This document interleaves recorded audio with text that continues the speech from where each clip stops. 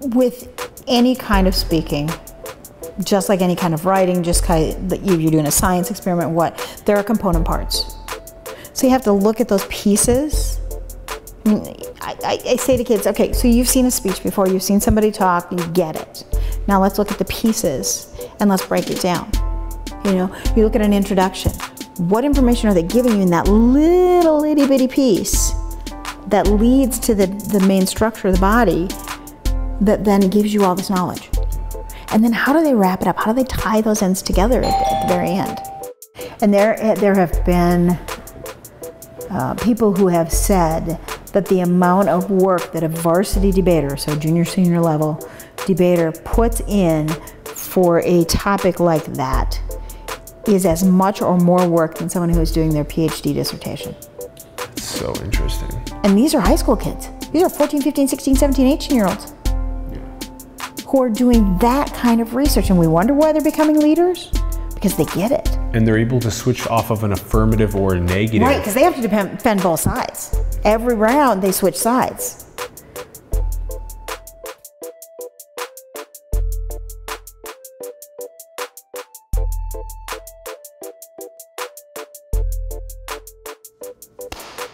What's up, everyone? Welcome to Simulation. I'm your host, Alan Sakian. We are on site in the beautiful Sioux Falls, South Dakota. We are now going to be talking about speech and debate. We have Jennifer Bergen-Gabor joining us on the show.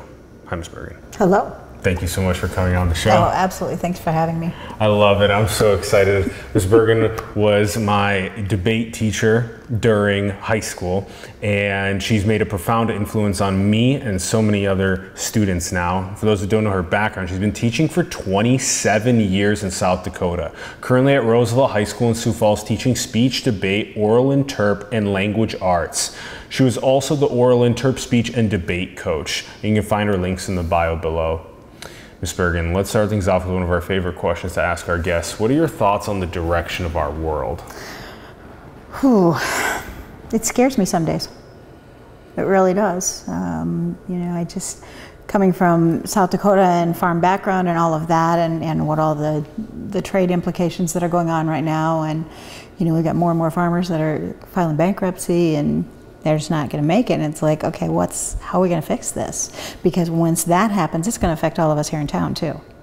I mean, we live and die by all of us working together. We're a small state. We're, you know, in this region, and we really have to hold together. And it really worries me. And then you start talking about climate change, and you talk about glaciers that are disappearing, and all of those things. And there's just so much going on, and it's like, wow. And I have a little one, and what's going to be left for her when she gets to be my age? So it concerns me. I think the political climate right now is very frightening.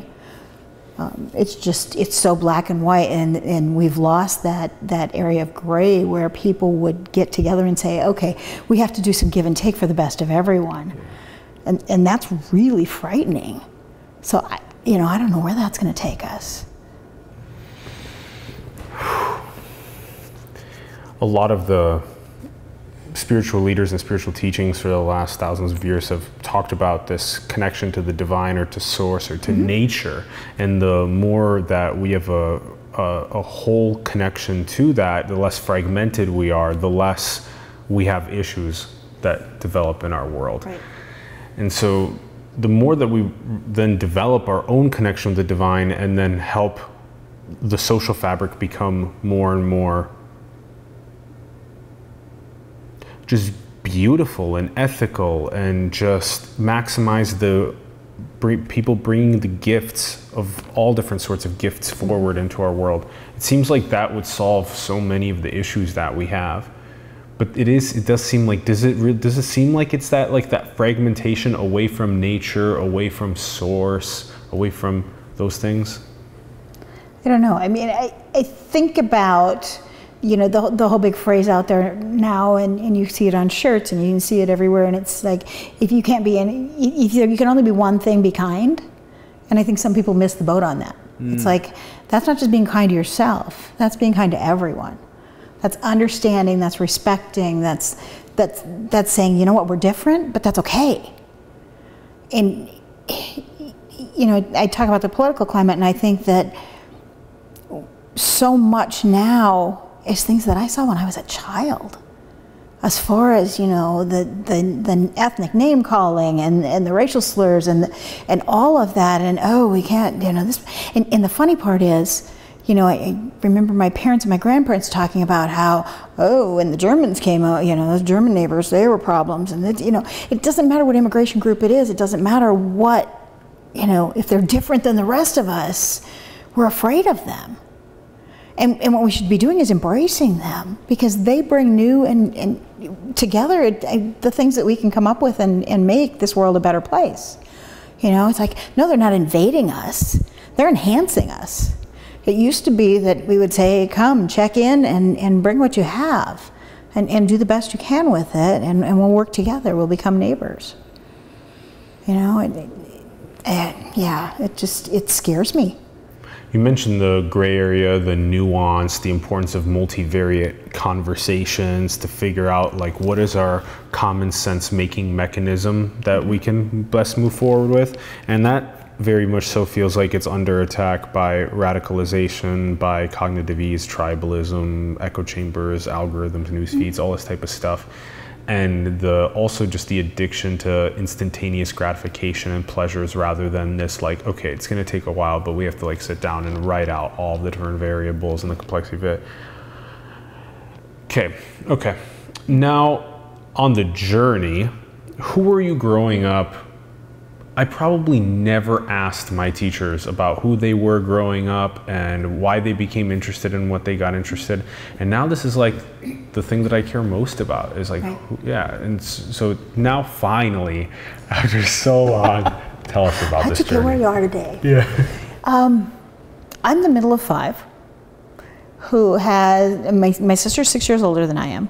And so when she moved out at 18 and never came back, I was an only daughter with 3 brothers, and there was lots of change with that. Besides that, we at that same time moved from living in small town Minnesota back to South Dakota and started living on a farm. So I was out working with my brothers, you know, side by side, hand in hand, doing farm work, and my sister was nowhere to be found because she was moved on to college and everything else. Both of my parents are educators. My mom was a teacher.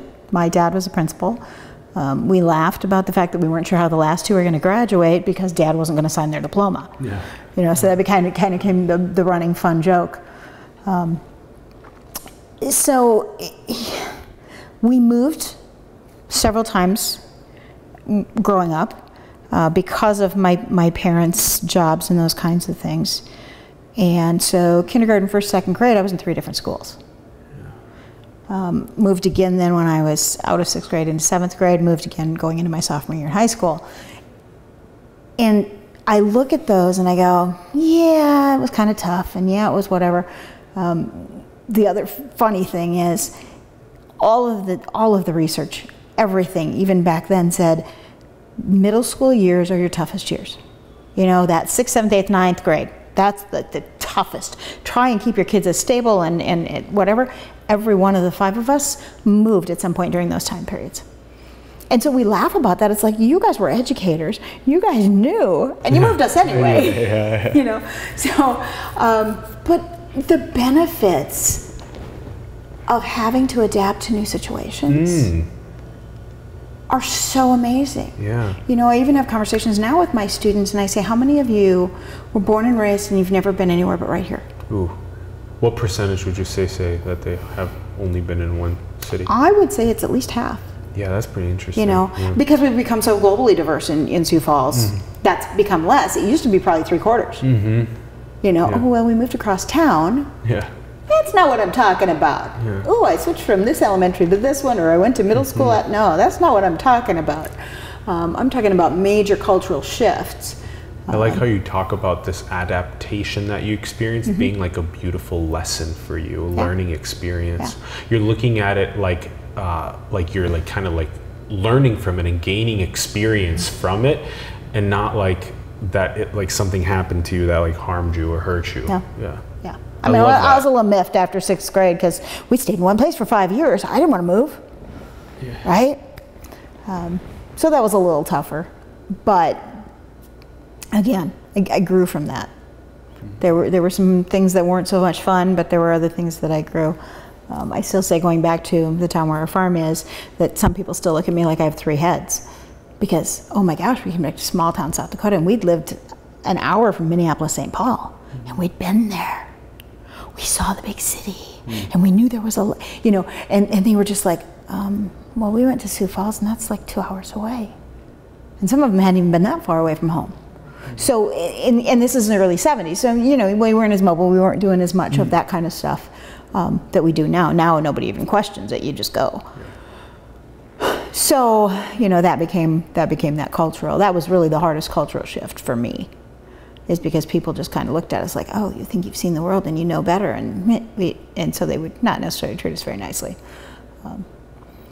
But I still learned from it, and I'm not saying that everybody was that way, because they weren't. I still have some good friends from those years. But being able to walk into a situation, step back, take a picture of what's going on, size up the people in it, and then be able to step in and become part of it. Huge. You know, probably the best example, I was involved in 4-H, and, you know, so a lot of the people I knew. 4-H is a youth organization, and so, you know, it's it's farm kids and it's city kids and it's everybody, but it's leadership, and it's working with, you know, all the different kinds of things, anything from arts and crafts to gardening to sewing to, you know, showing livestock and all of that. So my brothers and I were involved in that when we were back and on the farm, and I loved it. I mean, just the people I met and all of that. Okay, so well, most of those people are in cowboy boots and, you know, Western jeans and that kind of stuff. And I was at the state fair several years. It was probably one of the first couple of years I was teaching. So, I mean, I'd been out of 4-H for about 10 years. And I'm sitting there with all of my 4-H-y, cowboy-y, Western-y, you know, wear your chick kickers kind of people. And we're just talking and all of that. And in walks this guy I knew from living in Aberdeen, whom I'd done karaoke with. Well, he's in a heavy metal rock band. So he's long hair and he's the leather, and they're all just looking at him like, and he's walking right toward me. And these guys that are friends of my friends, like, so I don't even know them personally, are starting to get up off their seats. And it's like, I better intervene real quick here. But when I dealt with that situation, I said, guys, he's cool. You know, we know each other. He gives me a hug, and we start talking, and there's. But just by appearance. They were like, why are you here? Yeah. Damn. And I thought about it after that, right? Yeah. And I thought about it after that, and I went, man, I really am kind of a chameleon.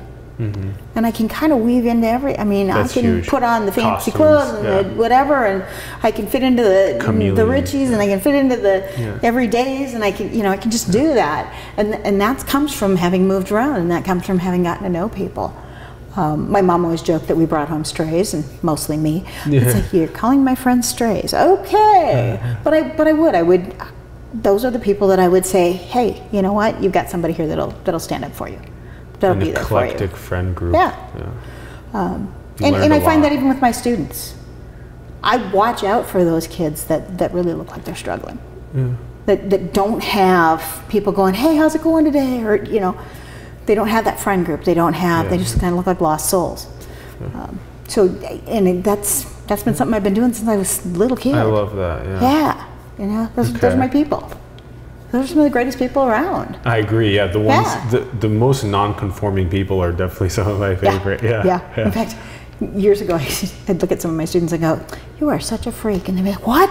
I said, oh, no. In the good. That's a compliment. You know, you're not somebody who just fits the norm and follows the rules. And you actually try to expand the world. And you question it, and you try to go outside of that. Oh, okay. I said, you're a freak. It's okay. I love weird, freak, crazy. I love those words. They actually are major catalysts for innovation and creativity being expressed fully. Otherwise, it can get quelled by conformity. Absolutely. Because if everybody's, then we're just machines. And we're just automats. So this was you in high school. This was me growing up. Okay. And then how then in your later years were you like, I'm interested in teaching? So I went and got my bachelor's degree. I picked Concordia in Moorhead, Minnesota. Did speech communications theater arts. Knew I loved it, but I also got a degree in home economics, which now everybody calls FACS, Family and Consumer Sciences. And I wanted to work as a youth director in 4-H. That's where I wanted to go. I wanted to go back to what had given me all of that. I knew that no matter what I did, that's the age group I wanted to work with. I loved working with teenagers and even some of the younger kids. And I had done a couple summers in the extension office doing some of that stuff. So I knew that it was something I loved. Well, there was kind of a glut in the market at the time. So I get home, I'm farming with my dad, because I've got one brother off with Up With People, traveling the world. I've got one that's a senior in high school and one that's off in college. So Dad and I are tractor driving. He made the mistake one day of saying, hey, why don't you go in and get lunch ready? I said, how about whoever's tractor runs out of gas first goes and makes lunch? My dad made lunch all the time. It's like, whoa, where did this little sexist thing come from? And I just kind of laughed inside my head, knowing I had the bigger gas tank. So he caught the message real fast. My dad and I were really tight, so that was kind of funny. So I spent, time doing that, and went, oh wow, my student loans are coming due. I don't have a job. I'm living with mom and dad, I'm on the farm. Yes, I'm working, but everything I'm doing is, I'm right there. So I looked at what else do I want to do with my degrees. And I ended up going and getting my master's in counseling. And focus on mental health and focus truly on alcohol and drug addictions. Had a college roommate who was an alcoholic. And not somebody who drank all through high school alcoholic. She didn't have anything to drink alcohol-wise until she went to college. But her biological system was such that the second she did, that was it, game over. And she and I lived together our sophomore year, and I went up, when she went to treatment and all that. So that just became a real passion for me. It's like, okay, so this is another way I can help people. So I got that degree. Went and did some work at McCrossin Boys Ranch, and also then worked at a human services agency and did a lot of alcohol and drug stuff. Created a group where I worked with teenagers who made bad choices and got arrested for whatever. So whether it was a underage or they ended up getting a DUI or whatever it was, then I created a group and I would have group meetings with those kids like once a week, and I did most of the individual stuff. I also got to teach a DUI class where most of those people said, but I only had one drink. But your blood alcohol was 0.2. Yeah. Double the legal limit. And how big was the glass? What did you drink? Just how big moonshine? was the glass, right? And the funny part was when a friend of a friend ended up in my DUI class, and I was just like, okay. Yeah. Okay, so lots of youth for drug alcohol counseling as well as adults. Yeah. And so you kind of had this this early desire to help people with their healing and with their growth process and the reflowering. Bringing strays home. Yeah. It never went away. My mom wasn't wrong. I'm not telling her that. Okay. And so then that was going on for a couple years. Yep. Okay. And then it was like, okay, I get it. I hear the voices in my head. I'm supposed to be teaching. And I went back and got my teaching degree. And that's where I've been. I took a year. I taught for 5 years. And they decided that I should be the debate coach and teach FACS classes. And I was like, nah. I did it for one because they needed me. And I was like, no, we're not doing this again. I had 2 separate classrooms, 2 different parts of an old building that was piecemealed together. So I was like trucking between the 2. And he said, I can't do it to me and I can't do it to a sub. And so I resigned.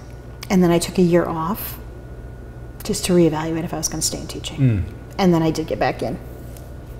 Into just one of those instead of just both? Yeah.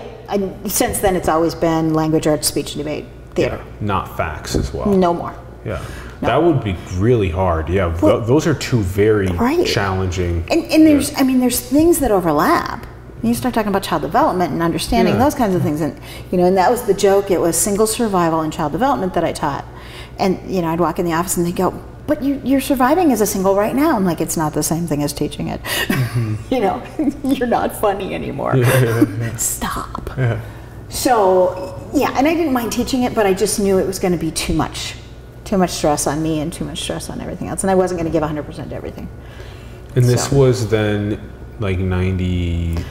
That would have been 97. 7. Yep, fall of 97, spring of 97. And, okay, and then that was at Duell. Nope, that was up in Aberdeen. Aberdeen Yep. first, yeah. So It was up in Aberdeen was first. Yep.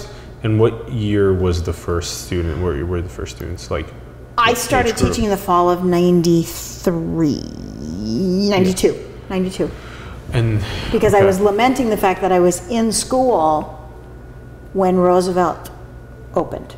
Yeah. And it was like, oh my gosh, there's a debate opening. And it's like, oh my gosh, everybody, all these positions are going to be filled, and I'm going to be a year behind them, and there aren't going to be any jobs. So I was a little nervous because I was then student teaching while everybody else had these jobs that I thought I was going to have a chance at. And there was a big shift in the debate community, which, you know, once that happens, that usually settles in for 5-10 years. Okay. Okay. So what were the age group in Aberdeen to start for you? So I was teaching debate to sophomores because at that point Aberdeen Central had still the junior high. So the freshmen were over in another building. They could come and be part of the team. Cool. They could be in activities, but they were in a separate building. So we only had 10, 11, 12th graders in that building. So I had sophomores for debate. I was teaching junior English, which was, you know, the research paper comp and American Lit. Somebody else was teaching speech who didn't have a degree in speech, and it was like, why?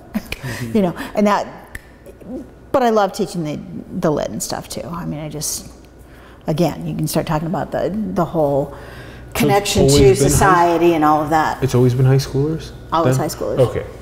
Okay. Yeah. Okay. And then where was, so it was about 4 years then? So I was 5 in Aberdeen. 5 in Aberdeen. Yep. And then where's Dual is in Clear Lake, Is in Clear Lake. which is between, if you take a triangle and make it between Watertown, Brookings, and Canby, Minnesota, Oh, okay.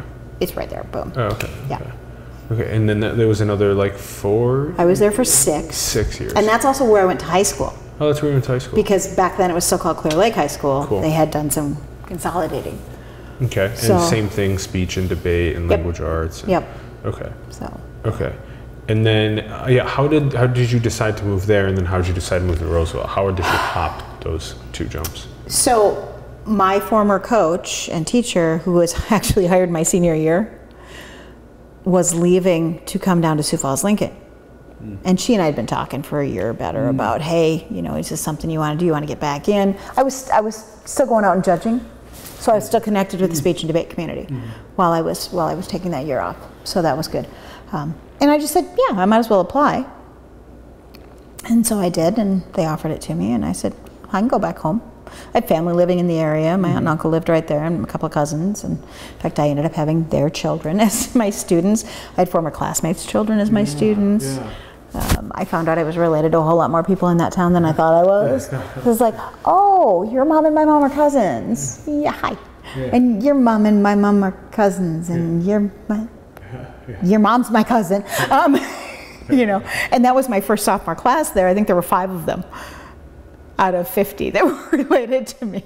You know, and somebody would make some comment about, oh my gosh, I said, oh, your life could be worse. You could be one of these people that's related to me. And they're like, oh yeah, you're right. Yeah. So, yeah. In fact, that year, the senior English class that I taught, about month, 2 months in, the boys decided they were going to get brave enough to ask me how old I was. You know, because that's always the, how old are you? And I said, you know, we're talking, and I said, well, you know, you can guess. And they guessed some age that was so not even close. They were way low.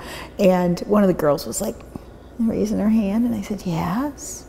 She goes, didn't you graduate with my mom? I said, yeah, I did. Well, her mom was 7 months pregnant when we walked across the stage. She now teaches down here in Sioux Falls. Has 2 little kids. In fact, her son was born the same day as my daughter. Talk about weird connections. But her mom and I started reconnecting. We weren't friends in high school. We knew each other. We weren't unfriendly, but, and she sent my parents a letter. Probably, my dad's been gone about 6 years now, so probably about 10 years ago. Sent them a letter and said, I just want you to know how thankful I am that the two of you didn't let me quit. Because back in 1980-81, you didn't finish school if you were pregnant. And my parents sat down with her and said, you have to do this. What can we do to help you? I didn't know that. Yeah. I didn't know they'd done that for her. Yeah. You know, so I mean, it's like, yep, that would be my parents. I don't know why I didn't think that, but that's what happened. And she and I talked, and she goes, I just want you to know I sent your dad and mom this letter, and I can't do anything but thank them. And then I thought, wait a minute, I'm not the only one that helps strays. Yeah, yeah. You know, it's a family thing. I mean, it is. Big hearts. Yeah. Big hearts, definitely. And then, so then the pull to Roosevelt, then, how did that happen? So when I was at Dual in Clear Lake, I was coaching oral interp, I was coaching debate, and I was also directing 3 shows. Oh wait, plus I had a full-time job called teaching. Yeah. I was to the point where my body was falling apart. Physically, I had a doctor say, what's going on? Something's got to give.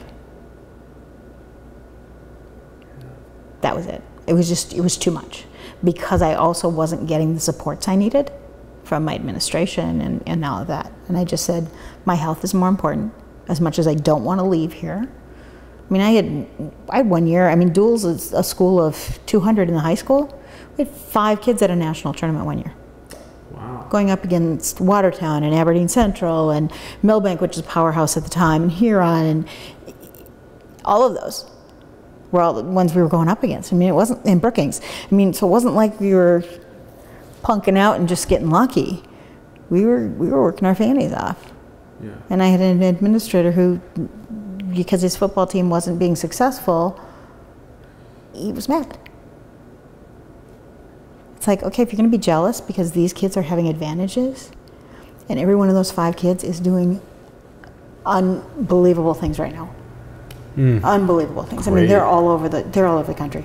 Yeah. Yeah. Awesome. I know, and I still keep in touch with all of them, and I mean, yeah. That's what top tier speech and debate really do, I think. Yeah. Yeah, I think they do that. Exactly. Yeah, I mean, one's an engineer, one is an administrator at a school down in the Twin Cities now, and that's not where she started, but you know, hers was. One's doing HR for, you know, medical, and one is out in North Carolina still going to grad school and doing amazing things there. And just, yeah, one's out in the LA area. From Dual, Clear Lake, South Dakota. Those are all massive jumps, yeah. Yeah. And Dual's how big again in size, people-wise? The town, Yeah. maybe 2,000. Yeah, see, that's a big deal to go out. Yeah, because every single one of those people, when they say where they're from, the other people will be like, yeah, I've never heard of that place. Right. Every time. Yeah. Yeah. Okay, so back to this, transition to Roosevelt. So I knew there was an opening at Roosevelt. I also knew that I didn't know if I wanted to go to a school of that size and still be involved. I was really burned. This is a big. I was really burned out. You were burned out, and this is a big jump. So you're right. Yeah, so the school where you were teaching at was how many hundred kids? 200 in the high school. 200 in the high school, and this is an order of magnitude bigger. 2,000 kids in the high school. So yeah, it's a big deal. Roosevelt High School at the time, if you counted staff, students, anybody that worked there, was about the same size as the town I came from. Yeah, that's crazy. And I mean, I said that to kids, and they're like, "What?" I said, "Yeah, people actually live in those places. It's okay." Yeah. And they have smarts, and they have good things going on, and I said, "It's okay." You know, but that was culture shock for them to know that I had been, you know, so it was kind of funny. The school is the size of a city. Yeah, which is kind of what you get with these bigger public universities as well that are like 50,000 kid universities. 2,500 students coming in tomorrow. You know, so it is crazy, but there are so many things that are so much the same no matter where you go. Okay, so what were your excitements, reservations as you were moving the Okay, move? so coming here, I had, within the year prior, finished my master's in administration. So I was really looking for administration jobs. Yeah. I was ready to move to that level, follow my dad's footsteps, yada, Yeah. all of that. So Sioux Falls had an opening at the district level for a fine arts coordinator. And I went, hello, this seems like a good, so I applied for that. So I didn't apply for the teaching job right away. In fact, it was July when I had my interview. They had already gone through a whole cycle of interviews and turned everybody down. Wow. So I came in, and at the time, Roosevelt was looking for someone, and the Washington coach was taking a one-year sabbatical. So I interviewed at both places on the same day. And I mean, I didn't even get 10 minutes away from the last interview, and I got a call from the Human Resources and said, which one do you want? Yeah, that's great. So, I mean, I had a choice. Do I want to take the 1 year? Do I want to take, you know, the one that I know is going to be around for a while? Well, not knowing the culture of the Sioux Falls School District and openings that might be available in the following year, it's like, I don't want to be hung with just a one-year position and I got to turn around and do all this all over again. Of course, yeah. So, and a young man who had been my assistant up in Dual was trying to get into the system too and had been turned down for some reason. There was some black mark on his information because they had said, hey, yeah, we're really interested in hiring you. And then IPC said, yeah, no, you're not. And they got their hands slapped and whatever.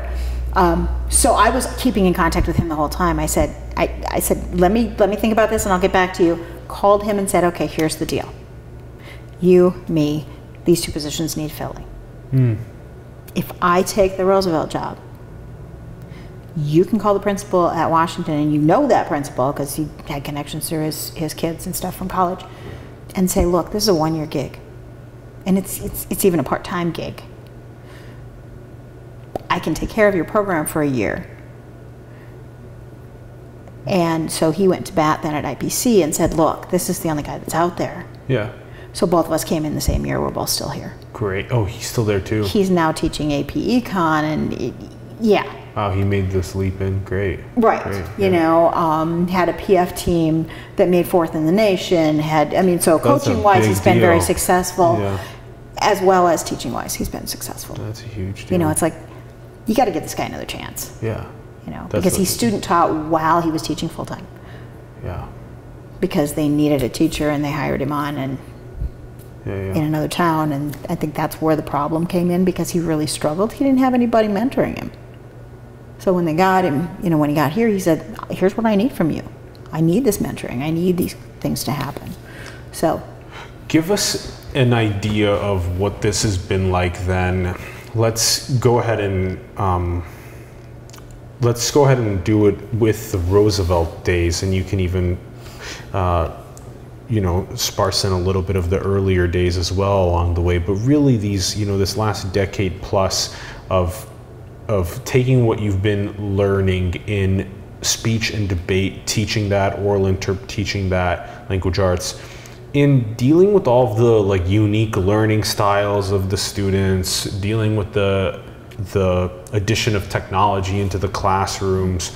What has been like, how do you, you know, take a big field like speech or debate, and how do you even like synthesize it into a prep like for a class? Right. So yeah, walk us through this. So with any kind of speaking, just like any kind of writing, just kind of, you're doing a science experiment, there are component parts. So you have to look at those pieces. I mean, I say to kids, okay, so you've seen a speech before, you've seen somebody talk, you get it. Now let's look at the pieces and let's break it down. You know, you look at an introduction. What information are they giving you in that little itty bitty piece that leads to the main structure of the body that then gives you all this knowledge? And then how do they wrap it up? How do they tie those ends together at the very end? We take something like a great speech, and then we begin breaking it down into its components. How did they make the intro? How did they make the body? How, in their conclusion, how did they wrap it all together to make it so that they were able to communicate something of great knowledge and just pass it along to someone else? Yeah. Okay, and so then this is then the process is then how do you get then students to then do things like go through that process themselves with topics they actually want to talk about, or sometimes you have to also give them. Yeah. Okay. Yeah. So Guide them. how does this process work? So years ago, I stole from somebody else because that's what good teachers do. We steal from each other, and we readily admit it. Hey, I stole that from you. And I really like it's 3 phases. If you break up a speech into tell them what you're going to tell them, and then tell them what you told them, then they're going to come away with the stuff that you want them to have. Okay, so kid, what is it you want to share? What do you want them to know? Find that information. Now let's get that organized. And now let's go back and get that introduction to set it up so that people are going to hear you. Because if you just start talking and you haven't set them up, they're not sure what to listen for. So teaching them that they have to guide, just like they would if they're writing a paper, is truly important. And then finish it up. You know, I tell them it's like a good burger. You get the patty in there, but if you forget one of the buns, it's kind of messy. You know, it's like, ugh. There's open-faced sandwiches and they're not bad, but you can't hold them in your hand. They're not concise. So, you know, I do all that kind of drawing on the board and that kind of stuff, and of course they find out I'm not artistic, and it's okay. It's okay. I readily admit it, because we all have our strengths. So just being able to get them, and I try to use examples from their personal life. You know, when we start talking about how do you incorporate evidence, how many of you have said to someone, my mom just said to me, or my dad told me, and they're like, well, yeah. You just incorporated evidence with a source. Yes. So we do that every day. Yeah. I said, so, and I remind them that what we're doing is things we do every day. We're just giving it a name. Yeah. We're just labeling the parts. You come home and when your parent asks you how was school, you're immediately giving a speech. You're doing a story right away. Yeah. Oh my gosh, this is the craziest day of my life. This and this and this happened. So when this happened, but absolutely, we do it. Yeah. It's organized. It's planned out. Yeah. But we don't think about it. So now when I make them think about it, they're like, what, think? What? Oh, stop thinking so hard. Pull those pieces together. Even to get them to frame an outline in outline format, Roman numerals and capital letters. This dumb look on their face like, what are you talking about? And then I start showing them the whole webbing clustering thing where you just put circles and you draw lines to connect. And they're like, well, yeah, I know how to do that. Yeah. And then I start drawing on there the Roman numerals and capital letters. Yeah. Oh. Take what you know and then move it forward. That's true with anything you do in life.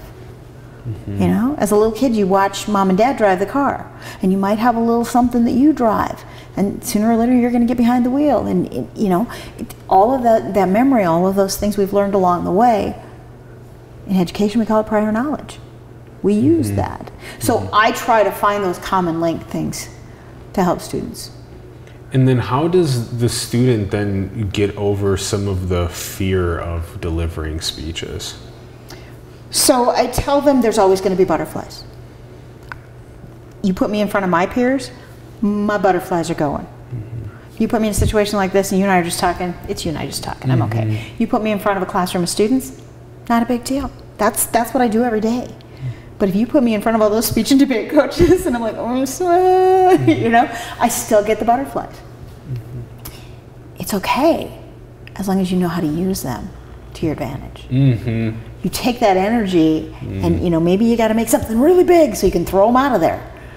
So just talking to them about gestures and movement and body language and those kinds of things to let them know how do you use it, how do you get over it. And the key is, if you're organized, if you've planned ahead, if you've prepared ahead, you are calmer. Because you know what you want to say. You're not going in going, what am I going to talk about? You know, you're just kind of weirding yourself out. Okay, we were talking yesterday and I was telling her all this stuff, or I was telling my friend all this. Yeah, you know what you want to say. Now just do it. Mnemonic techniques help a lot, the memory palaces, Yeah. things like that. Yeah. Yeah. And then I also tell them, you know, especially for those that just kind of like, you know, the raceway speeches, slow down and breathe. Because the second you take that slow cleansing breath, Yes. and then you let it out slowly, any of us can feel our heart rate slow down. Yeah. That in turn slows down how fast you're going to talk. Yeah. And if you need to do that in the middle of a speech, find a place that it works. Even if you're still talking, you can still do it. So just teaching them those little tricks that are, you know, that should hopefully become second nature to them. Oh, those are so good. Yeah. And I tell them, you know, in the beginning, if I start talking too fast, you have to let me know. Because I don't know. You know, you coach debate for how many years, plus I was a debater myself, plus my mom said I came out, the second I started talking, it was at the fastest rate she could, you know. So I've been talking fast since I was a little kid, evidently. Sometimes I need people to slow me down. One of my first years of teaching, I had a foreign exchange student in my class, and she dropped the class, and I was like, what happened? She goes, you just went so fast. I said, oh, all you had to do is tell me to slow down. And then, you know, I saw her in the hallways, and she and I talked all the rest of the year and stuff. And she's like, I wish I'd have stayed, and I wish I'd have known that. So I now make that very clear up front. Yeah. I mean, that was a learning experience for me too. I was Yeah. just a kid at the point too. So How does the decision to give a students a topic versus let them freestyle their own topics come? So, to be honest, I don't just say, here's your topic. I will give them a pool of topics.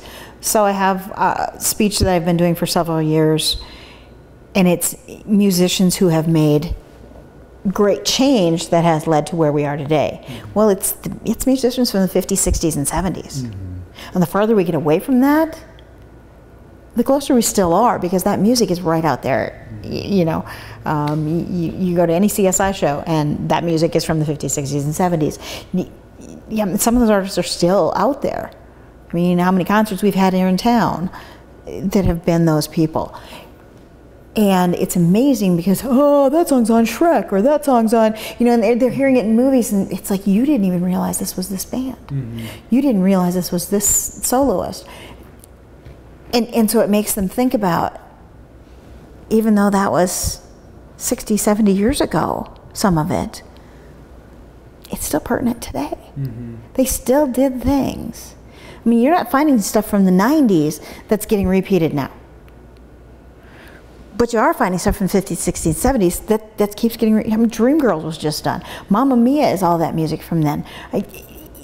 Keep going. I mean, it's just, it keeps coming back because it was good, solid music, and it makes them look at that.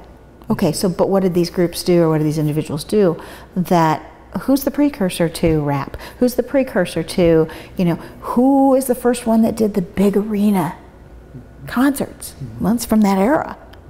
So, you know, as much as they go, once they start getting into it and listening to the music and realizing, oh my gosh, you know, there's always some of them that are like, oh, my parents listen to that, and I listen to it all the time, it's the greatest stuff in the world, and I want to do Elvis. Yeah, let's not. Let's find some of the other ones. Elvis is on the list, but, you know. So, but it's fun. So there's an embedded educational or evolutionary, ethical, moral, spiritual lesson that's embedded in the topics that you give them in this one, and they kind of get to figure out what those lessons are themselves as they do their research and give the speeches. But it's really cool to have it be about something like the evolution of consciousness and how much more aware or more towards light that we became from these great musical leaders. Right. And they're like, why isn't this group on there? Why isn't this group? You know, it's like, why isn't Queen on there? Well, Queen did some amazing things, but there were other people that were already doing it. You know, you talk about the whole rock opera and the storytelling, and you're talking Meatloaf. He was there first. So that's who's on the list.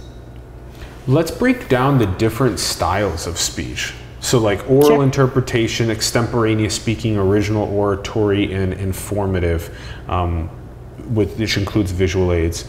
I remember doing extemporaneous speaking, and that was a lot about finding evidence and then just going and giving a talk on a specific evidence-based topic. What are the differences between the other ones? I actually never did oral interp, but I thought it was quite interesting to take the different beautiful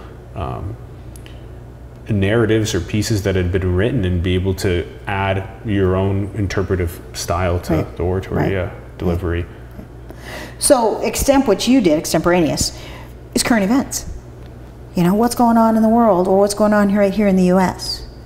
You get a question and you have to answer it. But again, it's that introduction, body, conclusion. There it is. Both domestic or international. Right. And you get to pick still? Yeah. You get to pick still? Yes, that's absolutely true. Okay. Yep. But the question is, for how long is the question? A year? Or how long is it? Just a tournament is the question? Right, because that question list, every tournament has a question list. Every question list comes. So the best you can do to prep for that is to pay attention to the news. Right? So you're watching the news, you're reading the news, you're organizing, and then you're filing some of those articles so you can go back to look at them. And then those same articles. And now they're doing it electronically. You remember you was file, oh my gosh. file. They get it all on Google Drive or whatever. They can just store them. That's very interesting compared to what we had with the big tubs of stuff. And so it's cool that they can then take what they did for speech with current events, and they can then apply that to their public forum or policy debates, Lincoln Douglas debates. So, yeah, it can be that crossover. Okay. And it teaches you a different kind of speaking style. Yeah. Which comes in handy sometimes too. A single versus a team, like with public forum and policy. Right. And a different way of using evidence. Yeah. You know, one you're using evidence to beat your point home, the other you're using evidence as a support. So one evidence drives it, the other one, the evidence is not driving it. Okay. So oral interpretation, one of the best ways to explain it to people is it's like reading a book to a little kid. And if you start doing Goldilocks and the Three Bears and you're like, and the three bears came in the house and they got scared. No little kid's going to listen to you. They're going to be screaming, they're going to be pounding, they're going to be doing whatever, going, that's not right. But if you're like, and Goldilocks walked in and realized she was really hungry and she smelled the porridge and it smelled so good, so she tried it. And the first bowl she tried was too hot. And you're using your whole body and you're using your voice and oh, this is just right, you know, and the bed and the chair and then the bears come in and go, oh, and the little bear's crying because his stuff's all gone and broken, and you know, and mom and daddy are going, what the heck's going on in our house? That's it's bringing it to life. And it doesn't matter if it's a piece of poetry, if it's a children's book, if it's a narrative like you're talking about, any of those things. It can be a play, it can be in prose form, it can be serious, it can be humorous. There's so many choices. Bringing it to life is the key. Yes. Yeah. Without changing the author's intent. Because if you take a novel and you only have 10 minutes to present, I don't know too many novels that are going to fit in that 10 minutes. Nobody talks that fast. Not even debaters. Right? So you have to cut, what we call cutting, and you find that story within the story. And you tell that story. So maybe it's, you know, maybe it's a main character, maybe it's a minor character, but you like the story that's being told about it. And you just focus on that and you bring that out. So there's some choices that have to be made. And then physically you have to, you know, if you're going to be drinking out of a glass, I want to see you drink out of a glass, and your thumb better not be here on your face, and you know, you need to make it realistic. So it's all pantomimed as well. So it's fun. Yeah. And then besides individually, you can do it as a duo, you can have a partner. But one of the two rules that kind of throw it to make it not acting, you cannot physically touch, and you cannot have direct eye contact. Interesting, yeah. So you can look over each other's shoulder. So it looks like you're looking at each other, but you can't actually look. Yeah. If something's sad, you can't have tears coming down. Oh, you can't. You can bring them right to the edge, but they're not supposed to drop, because that's acting. Interesting. So it's that fine line. What? There's like you're talking about total body control. Acting? Oh, whoa. Yeah. Okay, because you don't get costumes, you don't get makeup, you don't get any of that. Okay, no costumes and makeup. You can gesticulate, but you can't like start performing like really physically all over the stage. You can do some. Can't cartwheel and shit. There have been people who have done some of that, or dropped to their knees, or That's okay. right. But interesting. Or they'll make a hug, but neither of them's touching each other. Okay. Interesting. Okay, Yeah. so you can't go into acting. That's cool. It's right There's to the it's just that's right to the edge. interesting. Yeah. Okay. So Okay. So duo. Can you go trio or quartet? Can you you go? can do duo, or in South Dakota we have a thing called Readers Theater, which is 3 to 6 people. Yeah. Cool. Yeah, so those are fun too. Okay. And those they can actually write their own if they want to. So I've worked with students. One time we took Dr. Seuss, and to think you saw it on Mulberry Street, and then we took other Dr. Seuss books, and it was right around the time of the O.J. Simpson trials. I mean, so that's how long ago it's been. And we even threw in something about gloves, with the whole glove not fitting. And I mean, so we brought in pop culture as well, but all these little pieces, you know, the foot book was in there, and everybody brought their favorite one, and we worked as a team to piece it together. We sat on my living room floor and went, keep it, don't keep it, you know, and had a blast. Now, would I have that group on my living room floor now? 27 years later, no. We're going to stay at school. Where there's cameras in the hallway, where there's, and that's something that's changed that is really too bad. Whoa! You can't take the practice outside of the. What happens if something happens in my home? And who's to say it happened or it didn't happen? We live in a whole different world than we did 27 years ago. You know, those parents were like, oh, you're at her house? Great. Call me when you're ready to go home, or at least let me know when you're on your way home. No big deal. Everybody brought snacks, made sodas. Yeah, we worked for 3 hours. And that was after we'd had practice at school. Yeah. So it's 9, 10 o'clock, they're still at my house.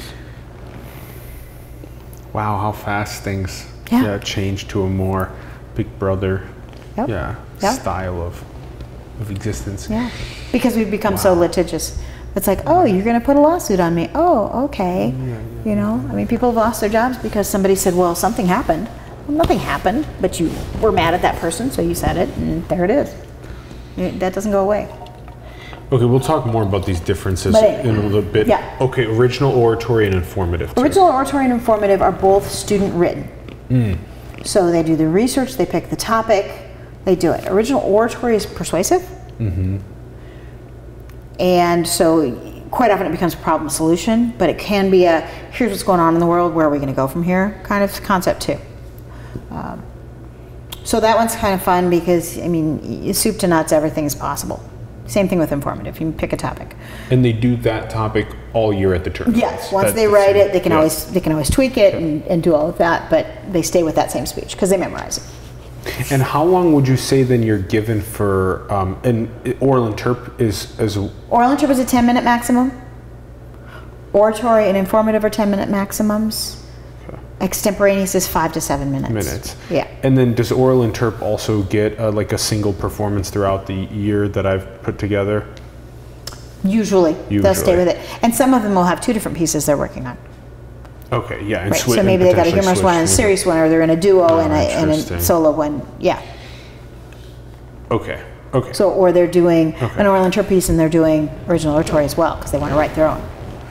So they can cross all of that. So at most with extemporaneous speaking, they're getting a couple hours to prepare for their 30 minutes.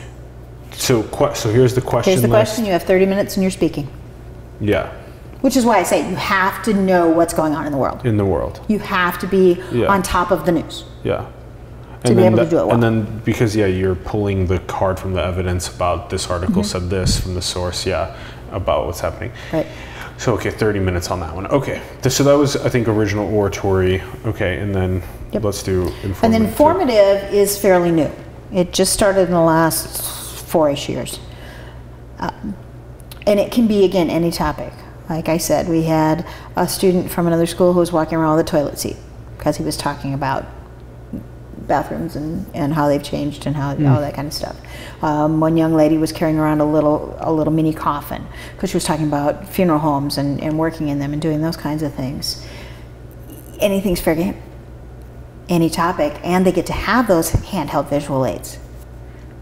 So, I mean, they can have deliver them posters. to the judges? They just have them up there with them. Up so there they're with them. using them. I can Right. bring like props of visuals. Yep. Yeah, that's Yep. interesting. So people were using a lot of 3D kinds of things, and you know, some used posters and some used actual items. Yeah. So that's nice, because now you've got two very different writing styles in persuasive original oratory, or in that informative style. You know, one, you're just telling about something and giving people Yeah. that information. The other one, you're trying to pull them to your side of the issue, and get them thinking the way you want them to think. And for all of those speech subcategories, are they all being judged by multiple judges, and then the multiple judges are picking, well, like a ranked order of like ascribing which one of the performers that I give the high score to versus the second, third, fourth, fifth, and then Right. those scores are congregated? So what'll happen in a regular round, in a tournament round, is there will be one judge in the room, and then usually not more than 7 competitors. And then that judge has to listen to all of them, write comments to them, give them feedback, things that went well, things they can work on, and then they have to rank them 1, 2, 3, 4, 5, 5, 5, 5. Okay, so quite often we just stop at 5. Some tournaments now are stopping at 6. Some are saying, nah, just rank them all, it's okay. Because then those One scores... being the highest. Right. And then they'll either have 2 or 3 preliminary rounds. So they'll get 2 or 3 different judges that will hear them. And then those scores get tabulated, and then the top, 5, 6, 7 will go into a final round, and in the final round there's 3 judges in the back of the room. Okay, yep. So it's not just based on one person's view of it. Yeah. I'm actually a little bit, I would love to see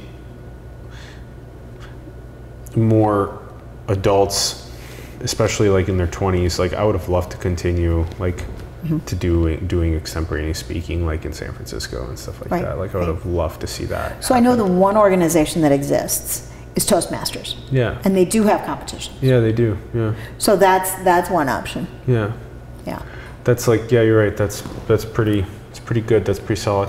I wish it was more popular is the thing. Like I wish all of these were available to all ages, with judges that were being like paid, and that there were people that were excited about this, and that like that this would help with that whole thing we were talking about with nuance and gray area. And yeah.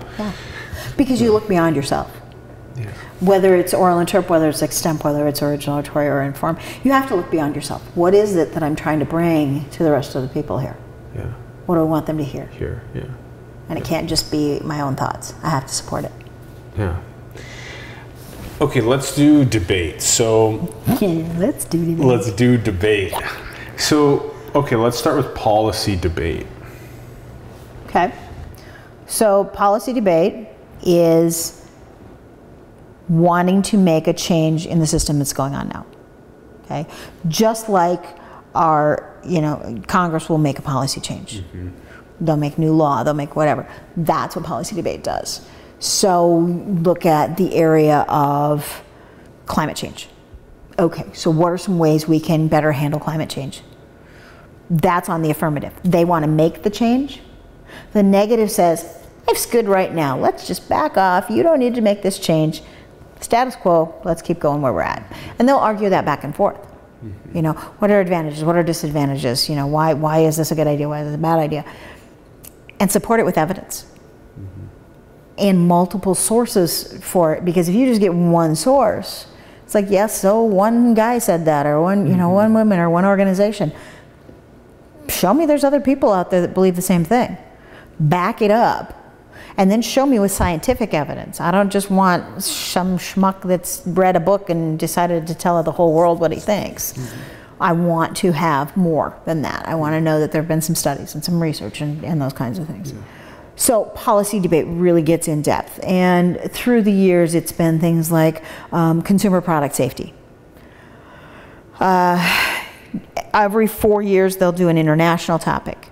So it's, it's China, it's Russia, it's Latin America, it's whatever. And it might be trade, or it might be human rights issues, or it might be, any of those kinds of things.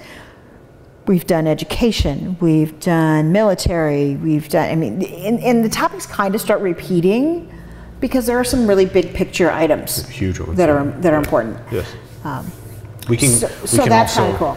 I got a little list of some for people. Yeah, I don't even know what this year's topic is.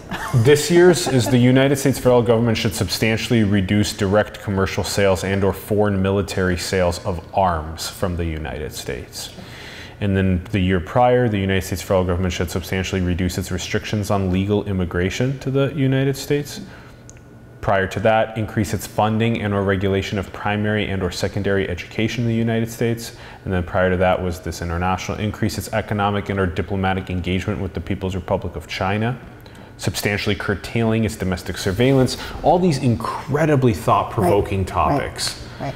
Yeah. And there have been people who have said that the amount of work that a varsity debater, so junior, senior level debater, puts in for a topic like that is as much or more work than someone who is doing their PhD dissertation. That's so interesting. And these are high school kids. These are 14, 15, 16, 17, 18-year-olds who are doing that kind of research. And we wonder why they're becoming leaders? Because they get it. And they're able to switch off of an affirmative or a negative. Right, because they have to defend both sides. Every round, they switch sides. So they start on affirmative, let's say, in the first round, and then they would switch to the negative in the second. They'd have to debate against a different team. Yep. Yeah. And they're persuading 3 judges. Same thing with preliminary rounds of speech. You get 1 judge. If you get into out rounds or like quarters and that kind of stuff, then you'll get 3 judges. And same thing in public forum and Lincoln Douglas, 1 to 3. Okay. Yeah, okay. Right. So. And so the negative is basically trying to do their best to make it so that they keep the status quo, don't listen to what the affirmative is saying. These are the reasons why you shouldn't listen. An affirmative is like, we need to transition to nuclear fusion for energy as soon as possible. Here's the vast amount of data and sources that are saying here's this. the problems they're going to create, the world's going to blow up, the nuke war, whatever. Yeah. Versus the high efficiencies of it. This is why we should do it. Yeah, okay. Right. Yeah. See, this is why I'm really happy you brought up how it's actually like as much research goes into this as even a PhD dissertation. I mean, can you believe the more young people and even adults later in their lives that have to do that much work to come up with a pro or con argument on these topics, be able to switch? Like, that's what's going to get more nuance, more gray area, more thinking, instead of just a simple cognitivized binary statement about something. Right. Yeah. And just the skills, the research skills, the thought skills, because you also have to ask the other team questions. So you need to come up with questions on the fly. You need to get those answers on the fly, and they need to be concise. They need to be focused. They need to be, because you're on a time limit. Yeah. You got 3 minutes to ask as many questions as you want to ask. Yeah. You got 8 minutes to present your speech. Yeah. You got 5 minutes to wrap up in your rebuttal. They're not huge amounts of time. It's not like you're getting an hour. That's right. Yeah, you have to do a compression algorithm on the key points. Right. And then you also have to do flow. You have to flow really well. So you better take good notes. You see, yeah. So when you do in a sense, is parsing for the key points that they are saying, writing those down with like abbreviations so that you don't have to, like, I still use, BC for because, or BW for between, or whatever. Or just a W slash or with. W slash for with, this type of stuff, without W slash O. So I use arrows. Arrows, tons of arrows, toward, yeah. I love that. So you're really, in a sense, you're getting really good at like parsing for key points, which is actually extremely relatable to everything else that you do. Like when you're listening to other people talk, your friends, your families, coworkers, your romantic partners, all stuff. Like, do you know how to listen for a key point and then ask a question about that key point, which is literally a key to life, is like that right there. Right. And you get excellent at that through debate. Right. Yeah, because you're doing it, during practices, and you're competing every weekend, and you're constantly just improving on yourself. Yeah. Or you'll be in the in life column on the, everybody else is going to kick your fanny at the tournament, and why did I win? Well, you didn't work very hard this week, did you? Yeah. Yeah. What's the let's talk about let's talk about evidence as well. You mentioned this a little bit for extent, but I just want to say, like, this is really interesting that what you would do is you would take whatever you have as evidence, and it used to be interesting because we would do things like try and like use like a Wikipedia as evidence, but no, you have to actually look at what we're Wikipedia citing. Right. Citing Look at the primary source. The primary source. Right. And because Wikipedia is just another encyclopedia. Encyclopedia. And so, okay, so then what you do is you would take something and you would actually, like, instead of, you know, have a big 10-page, like, you know, that'd be a lot to try, and you have to synthesize that into like a paragraph, and that would be like your little like abstract about it. And then you would, it was called a tag, a cite, and a body. And like that would be the body, and the tag would maybe be a sentence that's even synthesizing that, and then the cite is where did it come from, the citation. And hopefully the tag is reflective of the body. Yeah, it has to. Yeah, Some people do what we could refer to as power tagging. It's like, yeah, that didn't really say what you think it said. Nice try though. Read that line again. No, that's not what it said. That's funny, because that is actually really applicable to the mainstream media right now, where these tags, these headlines are just clickbaity, and the bodies don't even... And people don't go any deeper. They don't go any deeper. They just show it. Yeah. I was like, what are we doing, people? Debate is so important. It's like something that, like, it should be a requirement. So speech or debate is only a semester? It's only a semester. Requirement. Required. But we're one of the few states in the nation that still require it. What do you mean? Like literally, they just dropped? I think there's 10 or less states that still require it. 10 or less states require just the semester in high school. So was there at one point when all 50 states were requiring? I don't know if all 50 were, but a lot more were. Yeah. And why did over half? Why are like the humanities and language arts taking the toll? When Common Core came in, there was talk here in South Dakota about, well, they've got the speech component already built in, so we really don't need it anymore. We should just get rid of it. This is the State Department of Ed was talking this. Well, we got wind of it and went, back the train up, because you're wrong. And even the English teachers were like, we don't have time to deal with the curriculum we have right now. No. Because it's the repetitiveness. You know, they do a speech. We talk about what they did, what went right, what went wrong. Now, let's find another topic and let's try again. Yeah. And we have 18 weeks to do that. Whereas, and you know this, even with writing, you got 6 weeks to write a research paper of whatever sort in a class. Okay, I'm also not just teaching them how to stand up in front of people and get the words out of their mouth, and teaching them how to outline. I'm teaching them how to use evidence and how to incorporate that in, and all of those things. And now they can take those skills into that 6 weeks in that English class, and they don't have to take as much time to teach it there because these kids already know it. And you want to get rid of this because, yeah, we don't think it's a good idea. So many of us wrote into the state because they had a time where we could make comments. And that's been several years ago now when Common Core was first coming out. And we haven't heard anything since. Yeah. It's great that even the English teachers were like, whoa, we can't add that. And plus we don't, that's a critical life requirement or skill that we don't teach in our English classes. So it's actually something that, I mean, if I was to, you know, be someone that could make a request, would be treat debate and speech like it's a serious life skill, which it is. Literally like speaking, persuasion, synthesizing evidence, note-taking, all these types of things are just, they're so critical. And nuance, gray area, being able to switch between pro and con, I mean, those are such critical things. So instead of a semester, let's make it a year, and instead of a year, let's make it a lifelong thing where you're like frequently going through these processes.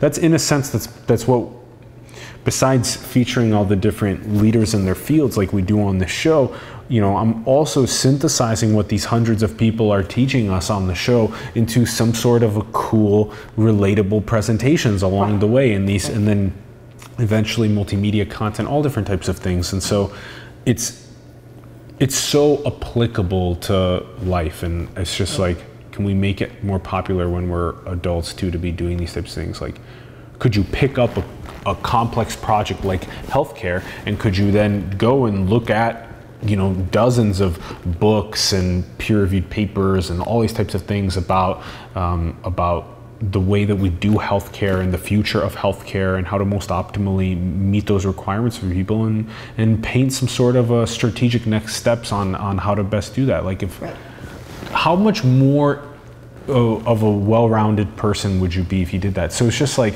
it's like common sense, but in many ways, like what was going on in the Agora days and the Greek days, or it's just more of this like Socratic dialogue that was occurring, and now it's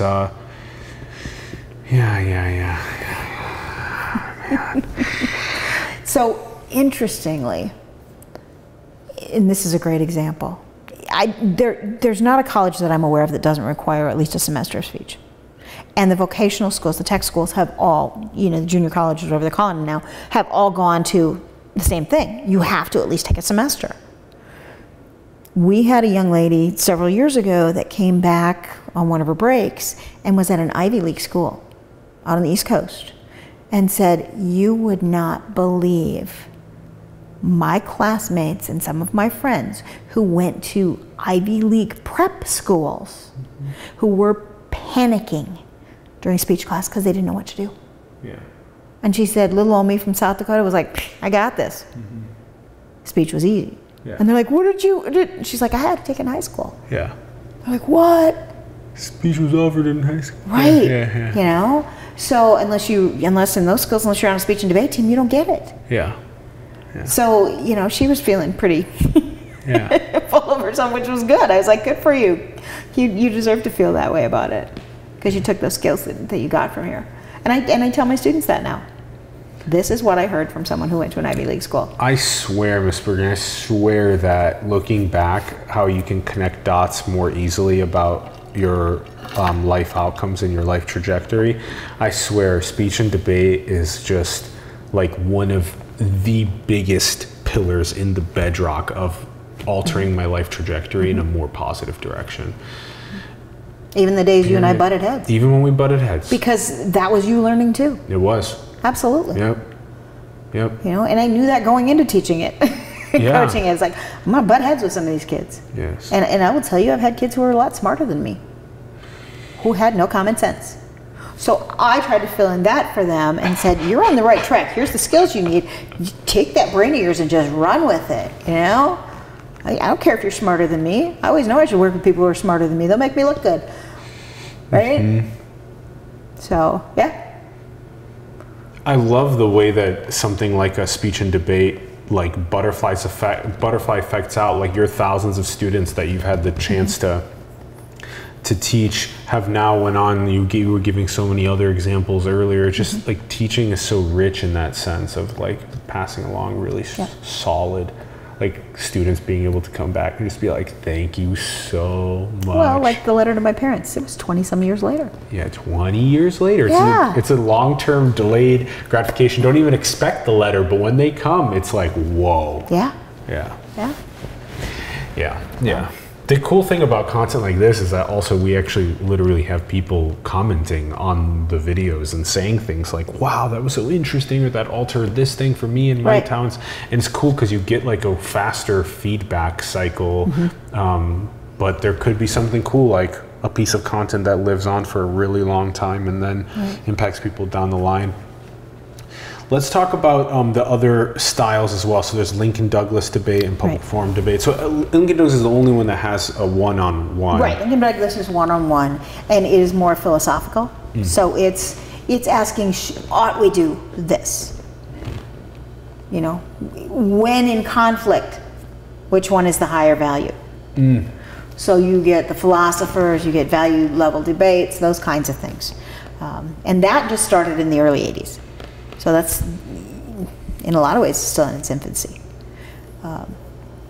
We'll call that the toddler, because public forum has only been around for about 10, 15-ish years. So it's an infant. It's a baby. Yeah. And it has changed because it was Ted Turner debates because he gave a bunch of money and sponsored it. And then I mean, so it's had a couple of different names, and even now they're talking about changing the layout of it and changing how much time for the different portions of it and those What kinds do of they things. want to do? What are the changes they want to make? Well, what's happening? So public forum, topic-wise, first of all, Yes. is something that's in the news now.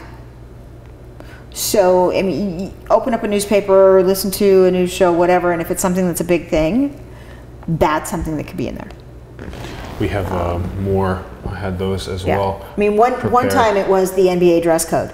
And do they have a right to tell these people who are making millions of dollars how to dress? Well, the question is, do you work for me or don't you work for me? Oh, yeah. I mean, I can't go to work in my swimsuit and throw a pair of shorts on. yeah. There are things that I know professionally I should be doing. So the question was, can you have your pants sagging and, you know, all the metal on you and looking like you're a gangbanger and go out and do an interview when you're representing our team? Yeah. So it's those kinds of things. That's interesting. Yeah. That one's That one was really kind of fun. That's a really interesting Yeah. one. Yeah. In just last year was the United States federal government should impose price controls on the pharmaceutical industry, and then a couple months prior to that was the United States should accede to the United Nations Convention on the Law of the Sea without reservations. The United States should abolish the capital gains tax. Spain should grant Catalonia its independence. The United States ought to replace electoral college with a direct national popular vote. The United States federal government should adopt a carbon tax. Standardized testing is beneficial to the K through 12 education system in the United States. So these are kind of the topics. Right. And it's usually what's going on then. And those change every month. Yeah, every month, Every month. So During you're not the getting as season. deep as you are with policy debate which is one topic for the year. for the entire year, right? And some of those kids go to camp in the summer and they start researching in June Yeah, for tournaments who don't start until November. yeah. So they're working. Lincoln Douglas changes every 2 months. So in South Dakota, they'll do 2 different topics. And public forum then has 4 4 or 5, yeah, 4 or depending 5 on. topics. Yep. Yeah. So. And then And yeah, public go ahead. forum is supposed to focus toward lay judges. So Okay. anybody walking on the street, we should be able to pull them in and they should be able to judge it. And is that usually the judge? That They- is, a yeah. lay. That is the goal. So you can literally get like a letter to Mom your and house. pop can come. Mom and pop can come. As I tell them, if we're short a judge, we're going to go grab the custodian. Yeah. You know, he lives in society too, and these Yeah. are societal topics. Exactly. Yeah. Interesting. Yeah, should be geared more towards the lay, whereas maybe policy is geared more towards Congress style of like of thought Well, school. more trained judges. More trained judges. Yeah. Right. They understand the style and they understand the different argument types and that kind of thing. Yeah. Yeah. Okay. And yeah, there's a difference. Some differences in the style for Lincoln Douglas and public forum versus policy, but highly recommend those that either are in the current educational system to please get involved with speech or debate, or even those that are parents and listening, please get the children involved in speech or debate. Or if you are adults, find a way to get involved with speech and debate, please. Get your schools to support it. And get schools to support it. Yeah. Let's also talk about the relationship that you've had with Source or with God or with the divine. What has been your relationship with that through your years? I grew up going to church and being a part of that, and it still is very much a part of my life. I believe I don't have control in this world. And I look at my personal life, and you know, people are like, "Wow, you're 56 years old and you have a 4-year-old." And I've gotten to the point now where I look at them and say, you know what? God called and I answered. I didn't think I was going to have a child of my own. Life had, my body had said no, and everything else. In fact, my husband and I will have our 10th anniversary coming up here in November. So we haven't been together that long. And we were already in our mid-40s when we met. So divine intervention, absolutely.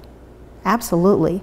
My daughter is an amazing human being, and her birth mom was not in a position to take care of her in the way that she really wanted to, and so she made a very selfless decision. And when we met her, she said, I'm really happy having met you, and you're the ones I want to raise her. And we had 5 weeks to prepare to have a baby in our house. And I got things from my mother like, you're too old. And I finally said to her, here's the deal. I didn't make this phone call. This phone call came to me. And I said, besides that, guarantee me a 27-year-old is going to be alive in 10 years. Guarantee me any of us are. Because there are no guarantees. You know, accidents happen and health issues happen, and we all deal with that, and it happens when it happens. And I mean, my mom's 83 years old, and she's doing pretty darn good. You know, my dad's mom was almost 98 years old when she passed. My mom's dad was 92. I think I'm going to be around a little while. I got good stuff going on both sides. You know, so if I take care of myself, my daughter's got that chance. So, I mean, to me, that's huge. And I guess my connection, my strongest connection with church has been music. I love the old hymns. In fact, I sing them to my daughter, and she said, "What's that song? What's that song, Mom? Sing it again." You know, and it's really brought me back, because all the new hymnals, all of that, and they've taken out some of those really songs that are really deeply meaningful to me. In fact, I have my grandmother's old hymn book, and it's just the words. It's not even because it's the little ones they would carry to church, and somebody would play, and they just knew the words were there, and they went. So I flip through pages some nights, and I'll just start singing to her, and it's gotten to the point where she sings with me, and you know, she wants to do that. So yeah, that's just been, and thankfully I met a man that believes as strongly as I do that, you know, this is. I mean, I joke about my modern day family. I got my husband on the internet and my daughter from a phone call. It happens, you know, it happens the way it's supposed to happen. I didn't have any power in that. I just said, hey, we'll check this out and see what happens, and that's where my life happened. You know, so yeah, I truly believe that, and I hope, as I'm walking through my life as an educator and as just a human being and a mom, that is being reflected to other people, that's who I am, that I believe that giving back and loving people for who they are and where they are, and helping them to grow and become who they're going to be, that's because I've got the power behind me, not because I'm doing it. So yeah. Yeah. And I struggle because I have a niece right now that she's not believing, and she's really having a hard time. And in fact, last spring, a classmate friend of hers in the 6th grade committed suicide. Damn. And I found out that she was also contemplating. So that's been really hard, because before I got married and before I lived, you know, very close to them, and she was my girl. And I feel like I've let her down. So that one's a hard one for me right now. So I make comments like she was watching my daughter the other day, and I said, you know what? We don't have all the answers, and we don't know. Yeah. I said, but don't close your mind to it. Yeah. And I'm not going to push it on her. I'm just going to say that to her. It's an adventure. Yeah. It's like, don't close your mind to the possibility that that's true. Yeah. And I used my daughter as an example to her. I said, she wouldn't be here if it wasn't. Yeah. You know, there's only so much you can do. So. But my students are like that too. You gotta love them where they are. Yeah, and help them love themselves. Yep. Yeah. And I probably say it every day in my classroom. I love all of you. Yeah. I do not always like you, but I love all of you. What do you mean? Yeah. I said, you just did something really dumb. I don't like that. Yeah. Well, I love you. You're a good guy. Yeah. You're a good gal. Yeah. You know. Yeah. You're a human being that I can handle being around. Mm-hmm. Would you stop doing the dumb stuff? Yeah. Yeah. Because I know we have students who don't hear that at home. Yeah, the I love you. Yeah, absolutely not. Yeah, and that they have this beautiful gift that they can bring to the world. It's about, you know, finding what is that gift, Yeah. remembering what is that gift. Otherwise, then those meaningless thoughts can Yeah. take over. Yeah. Does it feel like that this is all a big creative expression of Source or God, of creation? What I do? Does everything feel like that? Does it feel like we're all bringing our gifts forth like paint strokes on the canvas?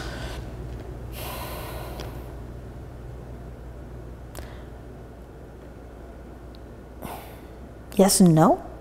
Because I think the people that don't have that spirituality, that don't have that belief, I think if that's not part of you, I don't think that comes true. You know, those people who are just like, yep, life is life, and rocks, whatever. The people who truly have that, I think that it comes out. And that, you know, obviously that worries me for those people that don't. Do I think they still have possibility? Absolutely. You know, I would never give up on anyone. There's just so much. I mean, anything any one of us does is a stroke, but which side's it coming from? You know, is it coming from the side of blessing, or is it coming from the side of evil and force? Yeah. Because those forces both live in the world. Yeah, purposely so. And we fight them every day. They make creation gorgeous. Yeah. Yeah. Yeah. Yeah. Would you say that what would you say is the meaning of life? Maximizing creativity, consciousness, maximizing experience. Wow.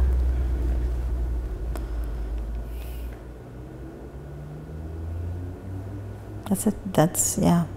I guess being your best self and putting forth the best you can to make the whole a better is really the thing. Because if I can put my best self forward, and that then benefits you and benefits you, it's that butterfly effect. It really is. Anytime I can give of myself, I'm getting back as much as I'm giving, if not more. And as long as I keep believing that, you know, I mean, I tell my students, I'm going to learn from you as much as you're going to learn from me. I don't sit in that classroom thinking I'm the only one that knows anything, because I'm not. I have learned from anyone who's walked into my life. And that to me is the key. It's being open to that. Open to giving and open to receiving. Because the second you close yourself off either direction, somebody's losing out, whether it's you or the person with you. Yeah. So, yeah. Does it feel like that spirit comes to meet the body for school? I'm not sure what you're asking me. As in, does it feel like spirit meets the body, or does it feel like consciousness biologically emerges from the evolution, and then does it feel like this process is kind of like that spirit or consciousness coming for school on Earth to bring certain gifts forth, have lessons, learning experiences, this type of thing? Yeah, I think anytime you open yourself up, again, to that giving to others, whether it's my knowledge that I give out when I'm teaching, or I sit with a student who's struggling on a personal level, or, you know, whatever. I had a young lady who came to me a few years ago, and she said, you know, I don't know what's going on. I'm just about 6 months clean, and I'm about to get my 6-month medallion.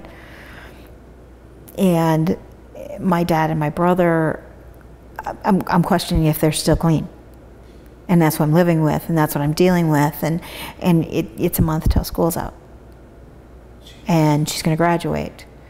And I looked her straight in the eye and I said, what do you need from me? I said, you're 18 years old. You are going to make this decision. I'm not going to call in and say, hey, look, she's in a tough place. If you tell me you need a place to stay, I will help you find that place. And she prefaced the whole conversation with, you're one of the few people in this building I feel like I can talk to. So creating those relationships is as much of what I do every day as it is telling them how to give a speech. Yes. Yes.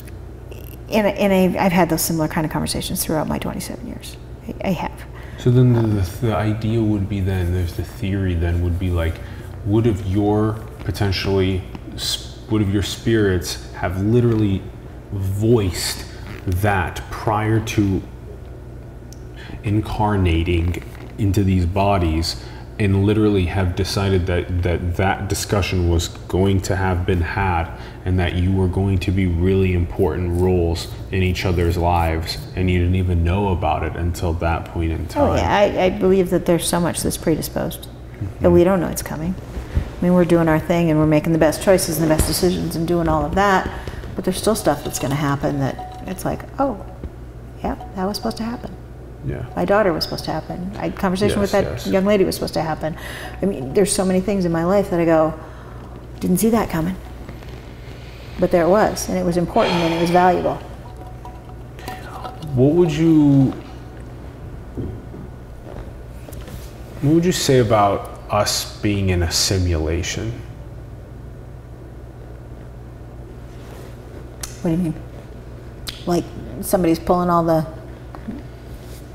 cords and we're really puppets kind of thing? There's a lot of ways to put it. Yeah.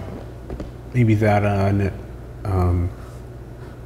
alien species is testing out things on us? we've potentially already went to the point of evolution to the most complex thing, and then we basically embedded another source within, and so here we are just evolving as right. as an experience. So do I believe I lived another life? Maybe it would be more like, do you believe that what is occurring right now is reality? What is reality? Is it? Yeah. There are days when I question reality, don't we all? Yeah. I do believe it's reality. I just in the nature of some things that happen, it's like, yet nobody could have planned that. Nobody could have thought of that. Whether it's something somebody says, whether it's something somebody does, right? I mean, this whole conversation, it's very organic. Yeah. I don't think anybody planned out. You were going to ask what I was going to say. No. Yeah. I think it's just happening in the moment. Mm-hmm. Yeah. What do you think is the most beautiful thing in the world? My daughter, but just that whole evolution of life. That the cradle to the grave. Yeah. And then that process just continues on and on and on. Yes. And my daughter's got my grandmother's name. Why? Because I just wanted to honor my grandmother. Yeah. I mean, those kinds of things. And I think that keeps those people alive in our memories and in our, in our world. Yeah, it does. Because she was a huge part of my life. And I think we just do that. I mean, you look at so many people, and that, a lot of those older names are coming back now. Yeah. And it's very interesting. Because it's like, yep, that's a family name. Yep, I want to keep that one going. Yep, I want to, with me it was not necessarily, it's a family name. It was, it can't be a name that's ever been on a student list. Mm-hmm. Because I don't want my child to have to live up to or live down something that someone who was a student of mine ever did. Mm. I want her to have her own future and her own, and I look to those things. Because my husband and I laughed about that when we were coming up with names, because the birth mom let us name her. And he starts rattling off all these names, and he was teaching at the time, and I said, will you please stop? I said, where are you getting these names? I was just thinking through my class list. I said, you have to stop. I've been teaching for 20-some years, and this has got, no, not gonna happen. And he's like, what? He'd only been teaching 3-4 years. I said, I have heard all these names. I can tell you who all these people are. In fact, I can tell you multiple people who were these, because they've had the same name. So that was part of that whole process of coming up with a name and a collective to say, who is this child to us? Yeah. Yeah. Yeah. So, I mean, it was kind of fun. Multiple people with the same name. I can tell those 5 have had that name. Versus coming up with something so unique, or also coming up with something that's in the familial lineage. Yeah. Stuff like that. I mean, I wasn't going with Jennifer. Yeah. By the time I was a senior in high school, that was the most popular female baby name. Yeah. Yeah. There aren't very many of them my age. But boy, there's a whole lot of them that are younger. Yeah. And I got tired of hearing it, you know. So, yeah. I just wanted something that was special. Unique. Get as unique of a name as possible. Yeah. And that That's doesn't mean you another just one. spelled it funny. Dear It doesn't Lord, you mean don't need to spell it put funny. 6 F's in a name. You don't need to put 12 Z's. You don't need to, no. No. Unique identity. And your name doesn't have to be North or South or East or West or Moon or, those are a little bizarre in my opinion. You know, Moon Zappa. You're too old and you're too young to know that one. Frank Zappa. Oh. Yeah, Frank Moon Zappa's Zappa. kids were Moon and Dweezil or something. Moon and Diesel Zappa. Yep, those are unique. Yeah. Yeah. Wow. So, This has been so much fun. I know. Thank you, Miss Bergen. Thanks Absolutely. For coming on. Thanks for having me. I've had a huge blast. Thank you. Yes. Thank It was good. It was a lot of fun. Yes. Yeah. Crazy stuff I hadn't talked about for a while. Yeah. Good. all your fault. Good to hear that, and also just so nice to unpack your journey, and also nice to unpack just the importance of speech and debate. And I really hope that for all those that tuned in, we greatly appreciate you tuning in. We'd love to hear your thoughts in the comments below on the episode. Let us know what you're thinking.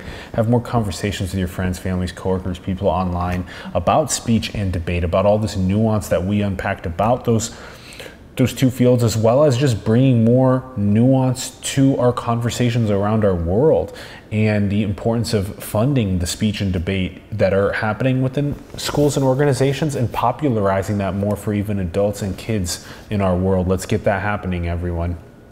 Check out Jennifer's links in the bio below.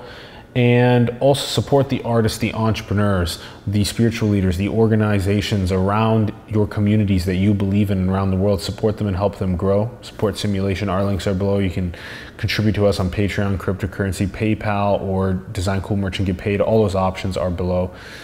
And also go and build the future. Everyone, manifest your dreams into the world. We love you very much. Thank you for tuning in, and we will see you soon. Peace.